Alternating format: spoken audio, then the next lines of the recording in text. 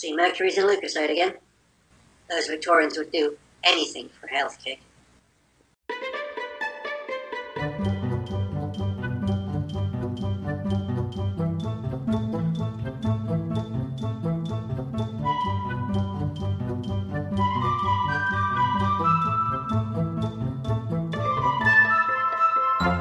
Hello, and thank you for tuning in. You're listening to Travel Tales from Beyond the Brochure, a podcast looking at unfamiliar places across the world and aspects of travelling you may never have thought of. I'm your host, the Barefoot Backpacker, a middle-aged Denby with a passion for offbeat travel, history, culture and the whys behind travel itself. So join with me as we venture beyond the brochure.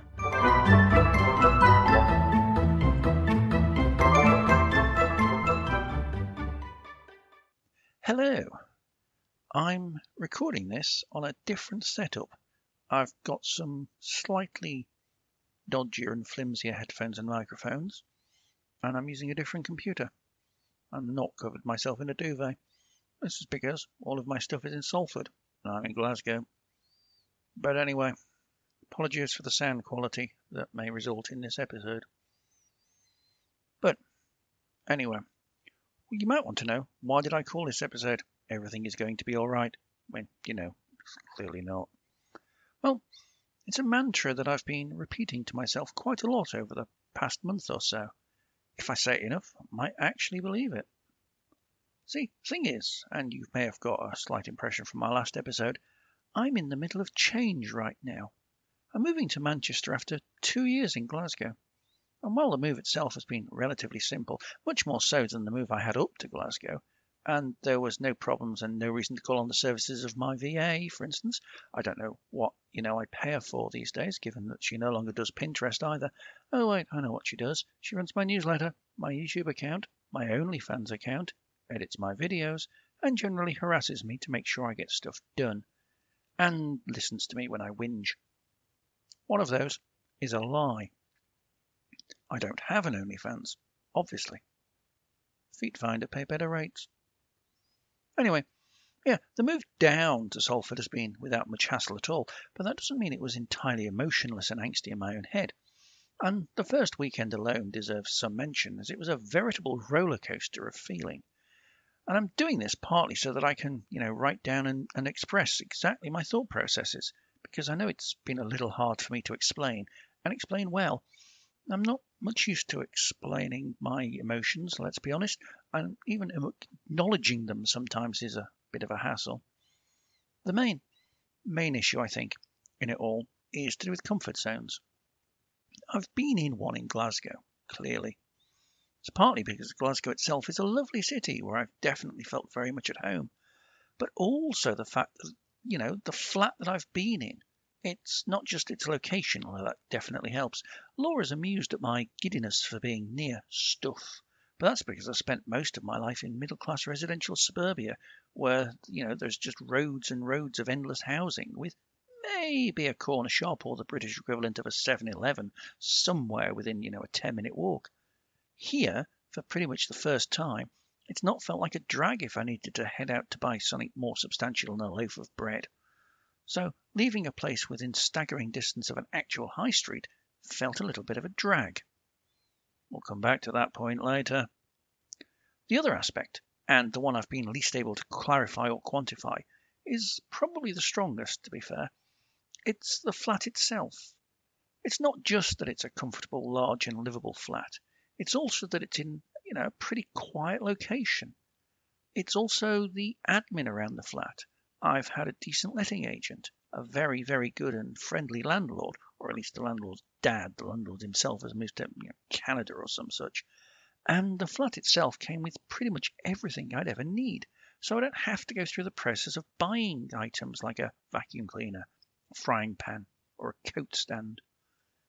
And as I say, it's a very comfortable and whatever the opposite is of a perfect storm, a flat where people all over Rentaldom would Hunger Games for, and I'm willingly giving it up for somewhere less complete.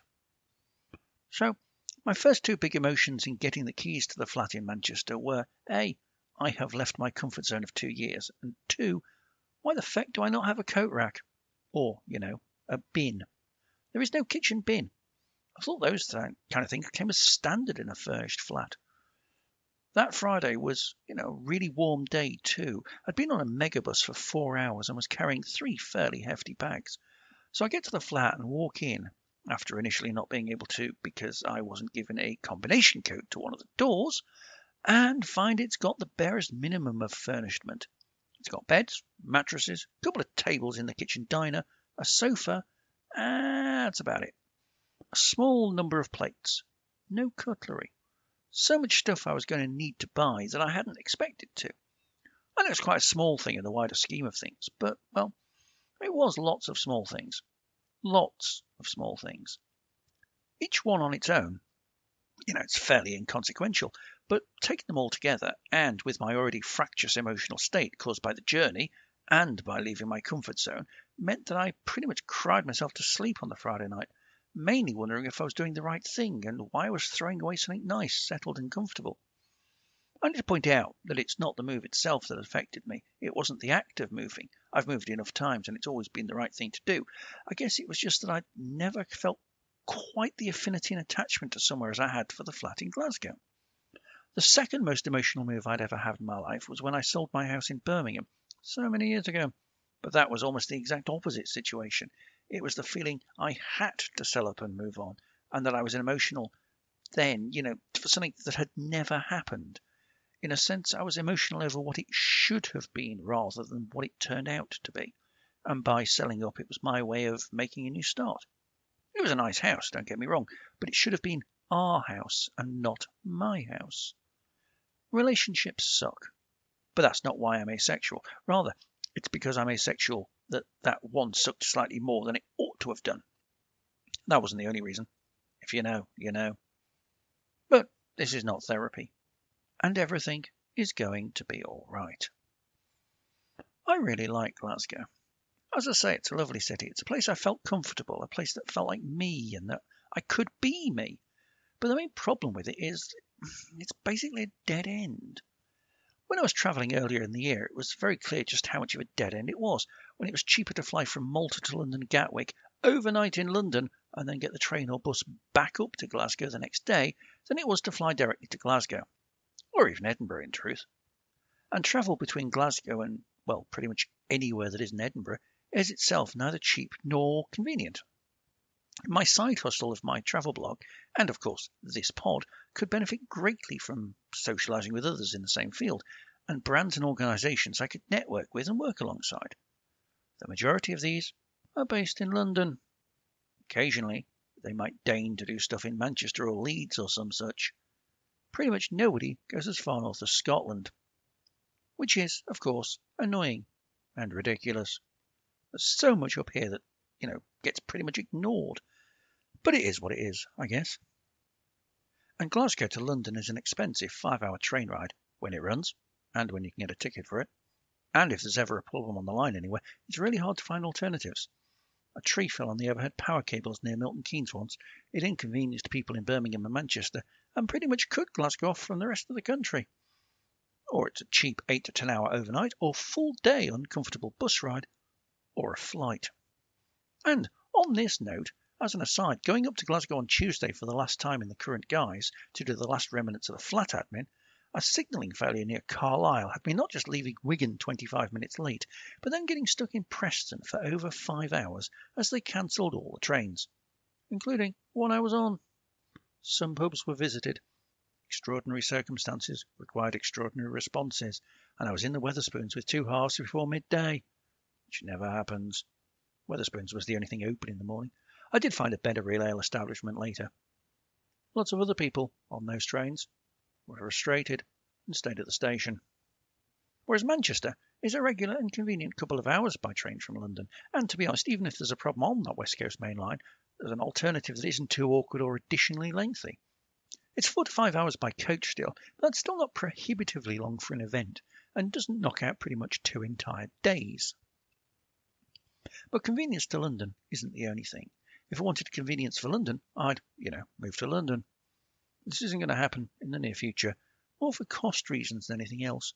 Last weekend I helped Laura move out of her flat in Zone 2, which, My house in Kirkby and Ashfield is more salubrious and doesn't come with letting agent baggage. Or mould. Maybe damp. And the total rent they were charging for something for 3 people was, that was smaller in area than my flat in Glasgow, was also quite a bit more than I paid in Glasgow. Prices get more affordable the further out you get, but apparently Laura doesn't want to live in Ilford or Croydon. Her view is, if I have to live in Zone 5, I'd rather live in Manchester. V's suggestion of Milton Keynes was given short shrift by both of us for fairly obvious reasons. But that, Milton Keynes, and places like it, is the subject for a future podcast episode. Now, the main reason, in fact, is community. People are the lights of every city, according to the opening titles of a lesser-remembered 1990s TV sitcom, City Lights. And taking advantage of that was a large part of why I'm dragging myself out of this comfort zone. And it started early. I woke up on that first Saturday, uncomfortably warm because hot air rises and the new flat, shall we say, isn't on the first floor, or the second, or indeed on any floor with a single-digit number. Good view, though. And I went to Parkrun, my new local parkrun, Peel. Flat, wasn't pushing it because still coming back from injury, so taking it easy. Did it in about the same time as I did my very first parkruns when I was unfit, and some of the ones at Queen's Park when I was fit, and which is not flat, which suggests that I'm still quite fit despite everything else. Interesting course, by the way. 2 laps of one of the oldest parks in Greater Manchester, and they're not even the same course both laps. The first lap runs along the River Irwell on what can best be described as corrugated concrete. The second lap goes along the park path just above it and to the left. The bit along the river is a wide section, but even so, I fear I'd still find it easy to fall in. And obviously, specifically being here, no one else seemed to be worried about it. There's a couple of 100 metres later in the lap on gravel, so no, I wasn't running barefoot. But even so, it's not that bad of a course. Very popular, though, like I think 350 people or so turned up. If we got half of that at Queen's, it was a good day. Not as popular as Southwark Parkrun, but that's something for later. Because Southwark is absolutely not in Manchester, obviously. But that, for instance, Peel Parkrun is popular, is merely one aspect of my weekend, and full of continued reminders as to why I chose this move in the first place. Saturday afternoon, I went to a meet-up of the Manchester area fetish community. For those of you not in the know, Kingsters will often have completely vanilla meet-ups in pubs or cafes or whatever, where they all get together and chat and whatnot. These are called munches, much to our amusement when thinking about cute names for cafes and Monster Munch crisps, which are not technically crisps, but that's a debate for another day. And it's a good way for people to meet up in a setting where there's no subtext for expectation. Anyway, I never found a convenient one in Glasgow. There were munches on Tuesday or Wednesday evenings, but over in Hamilton or Coatbridge one way, or Greenock the other. Actual Glasgow meets seemed quite rare, and those that there were tended to be towards the West End.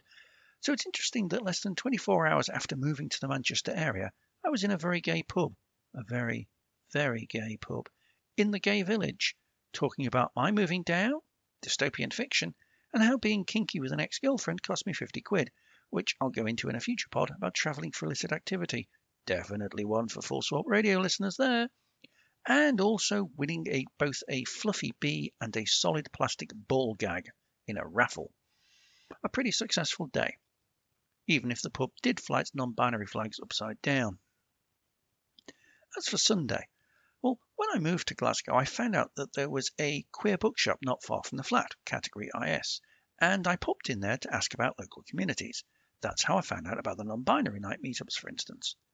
Having now moved to Manchester, I figured I'd do the same thing. Over in the northern quarter, there's a bookshop called Queer Lit. I popped in there and said, "I've just moved. What have you got?" The chap in there said, pretty much, "Well, this is just off the top of my head, so this is all I can remember," and then reeled off 10 things and places to look at. This included an Arrow Ace group, who will be meeting monthly. There is an Arrow Ace group in Glasgow. They cover the whole of Scotland, though, and meet up irregularly, and when they do, it's in places like Aberdeen and Dundee. I met them once in Glasgow. There were about 7 of them. Anyway, one of the places the bookshop suggested was a lesbian-run queer-friendly cafe called the Feel Good Cafe.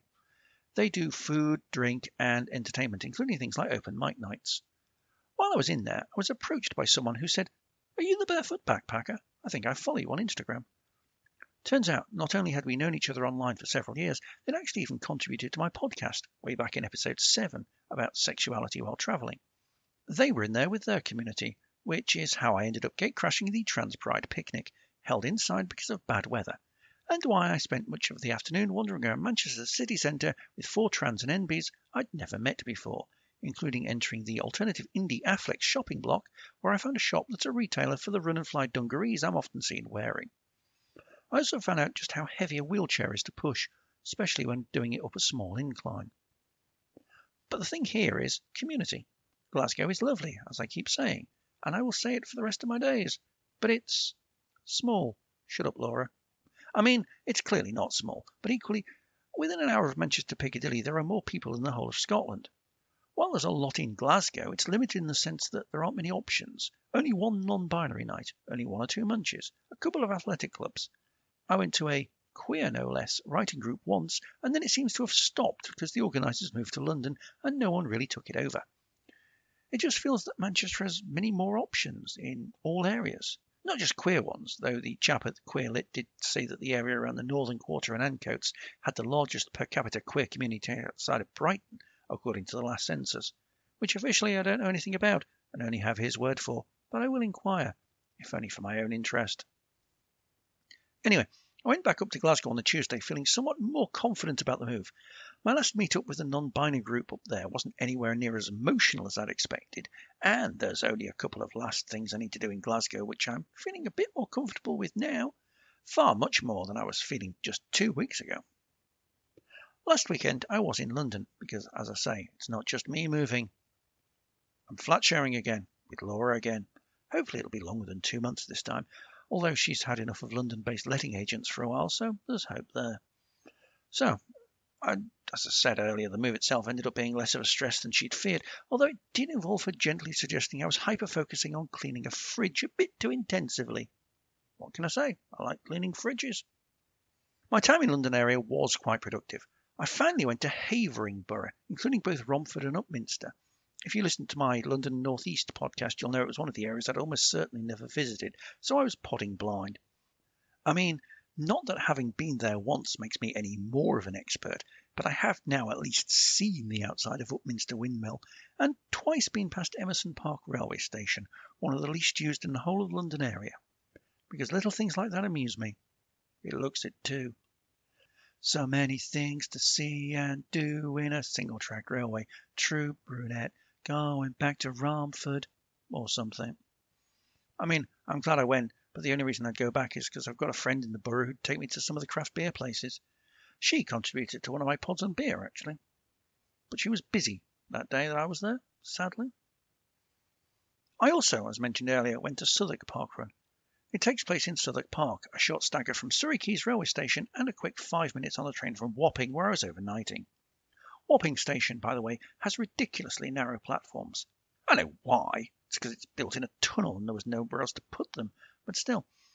Anyway, the park is quite nice. It's large enough for a 3-lap park run with considerable space to spare. It has a decent-sized lake and it's nicely flat. I had a wander around it Friday afternoon before doing the run for real the next day.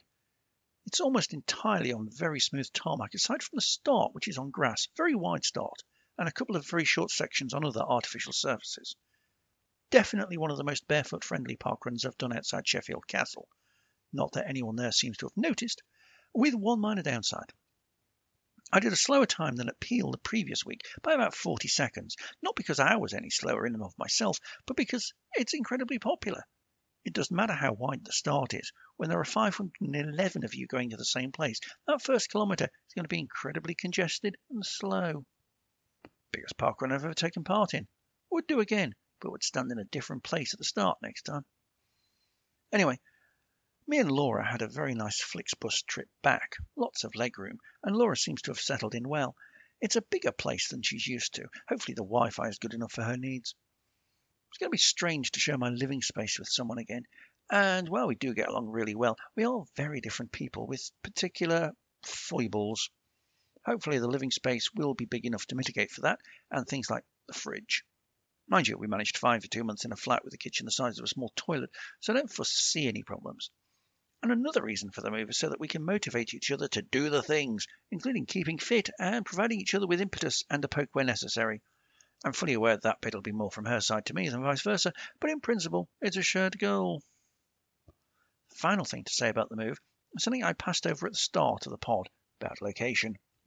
So, leaving Glasgow means I lose being 3 minutes walk from a Greggs, a lovely beer shop, several small supermarkets, and a B&M, one of those shops that sells budget versions of pretty much everything, if you know how to find it. And that's sad. However, flat in Manchester has 3 small supermarkets within staggering distance, a real ale pub I can see from the flat, and at least another 4 pubs, craft beer bars, or brew houses within staggering distance again, and yes, I lose the B&M. My nearest is a mile and a half away in the delightful suburb of Cheetham Hill, but I gain the city centre of the UK's second biggest city within 8 minutes. This, for me, is unheard of riches, and something that may well be a double-edged sword, especially for my finances. But I think, despite my initial fears, which I absolutely had to go through to get to this position I'm in, I think everything is going to be all right.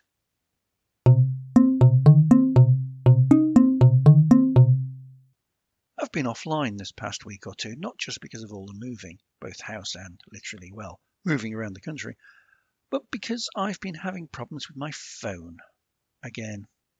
It started a couple of weeks ago when I charged my phone and nothing seemed to happen.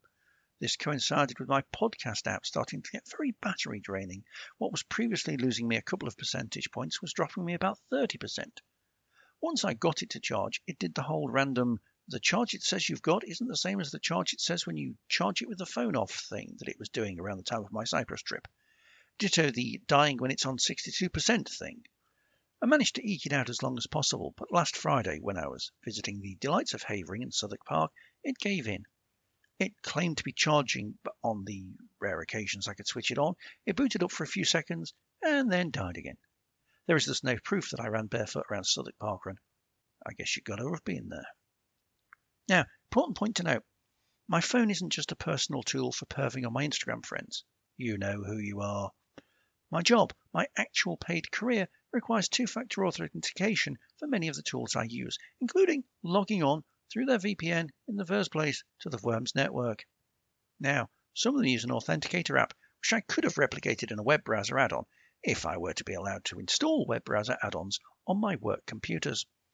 However, actually logging on itself, the only option is to have a text message sent to the phone, which obviously wouldn't be of any use at all.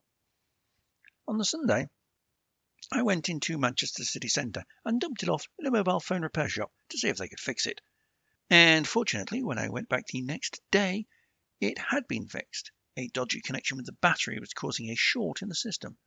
So now I'm on my 4th battery in 3 months. It seems to be holding up okay. Not brilliantly, but it's definitely a kick up the backside for me to get a new phone. Well, new to me. I have a habit of buying reconditioned phones. The one I have was already a year or so old when I got it in May 2019, so it's getting on a bit. It's just, phones are so expensive, or at least the phones I want are so expensive, even reconditioned. I've never even spent even half that much on a phone before. Enter my mother, who said, and I quote, "If you need a new one, let me know. All your inheritance money is just waiting here." When asked if she knew how much phones cost, she said, "Well, I have got a lot more money than you think." I've not taken her up on this offer yet, though it does make me feel a little like a middle-class teenager being funded through life by her parents.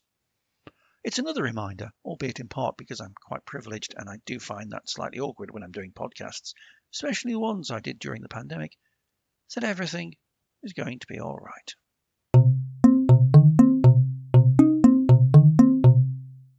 I don't know how often you pay attention to the journeys you take regularly. I'm always aware of how easy it is to switch off when everything is so familiar, and I talk about this every time someone asks me about hometown travel. One of the trips I've taken semi-often over the last 2 years is the train between Glasgow and all points south.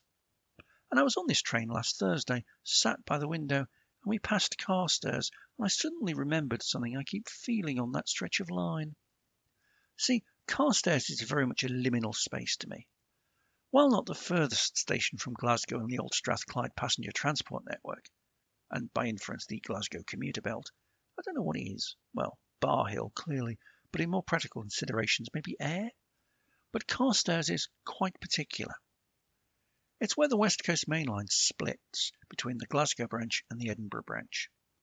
North of here, even though it's still quite rural, has a very definite vibe of Glasgow is nearby, especially as you pass the Lanark branch and then Carluke railway station. But south of here, it starts immediately after the junction, in fact. The Edinburgh line joins from the left, single track at this point, oddly, and then the merged line immediately crosses over the River Clyde on a bridge. And everything feels different somehow. Even though it's the same fields, the same roads, the same countryside, once I cross that bridge, I feel like I'm out with Glasgow's populous central belt and I'm very much in a much more remote rural setting. The land here is quite flat and very green. It's farming country, what might well be arable fields stretching out for miles. In the distance there are mist-covered hills, but still far enough away to not warrant attention. A couple of small villages are passed. Their railway stations long since closed. Indeed, because Carstairs itself is only accessible from Glasgow, the Edinburgh branch is part way through the longest stretch of railway line in the country without a railway station. Although there's no service that operates between Lockerbie and Kirknewton, you'd probably have to backtrack through Edinburgh if you wanted to do it. As you move on, though, you have the strange sense that you're going up. The land is gradually rising around you. Each crossing of the Clyde shows it meandering more and narrowing. Country lanes provide the road transport here rather than fast-moving A roads. Cows become the order of the day. Although still distant, we seem to be heading straight towards the wind farms high on the distant hills.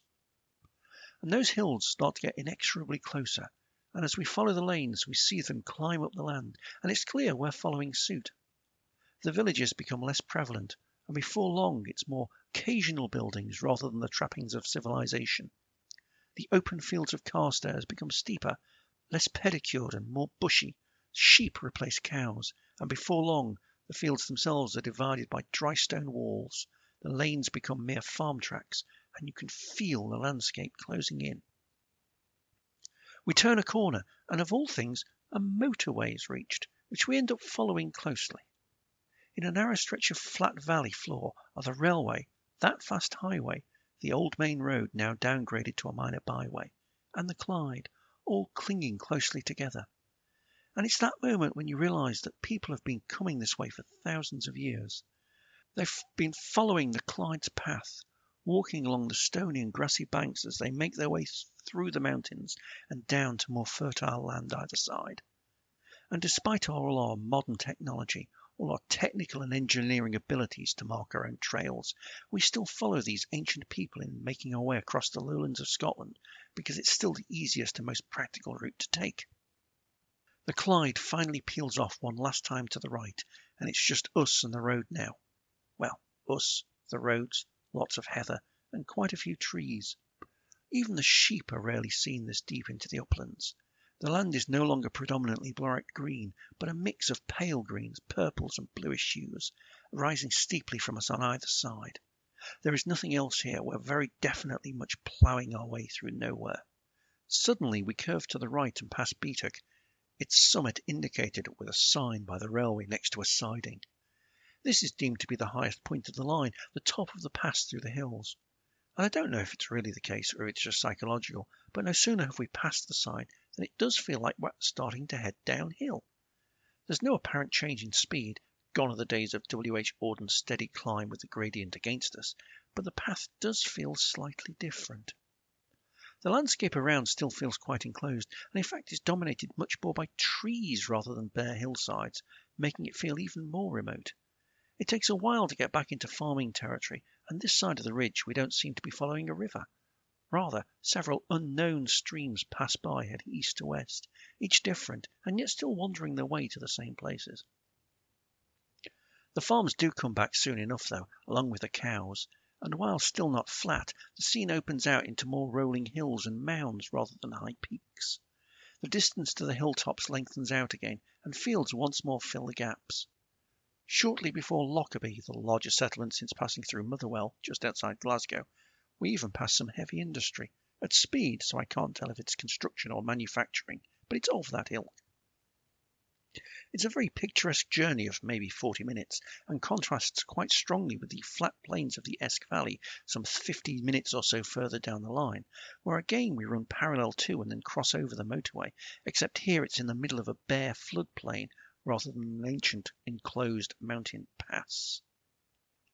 I wanted to mention this journey simply because I was conscious too that it's not one I'll be doing quite as often anymore, so I felt a kind of need to concentrate on it. That I didn't feel too emotional about it, nor have any kind of sense of loss, suggests here too that everything is going to be all right. It's been a bit of a bad month, well, year, for many reasons, and in many respects. From environmental crises to cultural repressions, increases in poverty and hate crime, wars and political media, narrow-minded obsessions, it does feel like the world is getting a worse place to live in for most people. But this is not the episode for that. The news might well be largely bleak, but in response to my questioning for this pod, V has directed me to a website called Positive News. That's positive.news, which wants to show that despite everything that's going on, there are things to raise a smile, to make you feel, a little bit optimistic at least.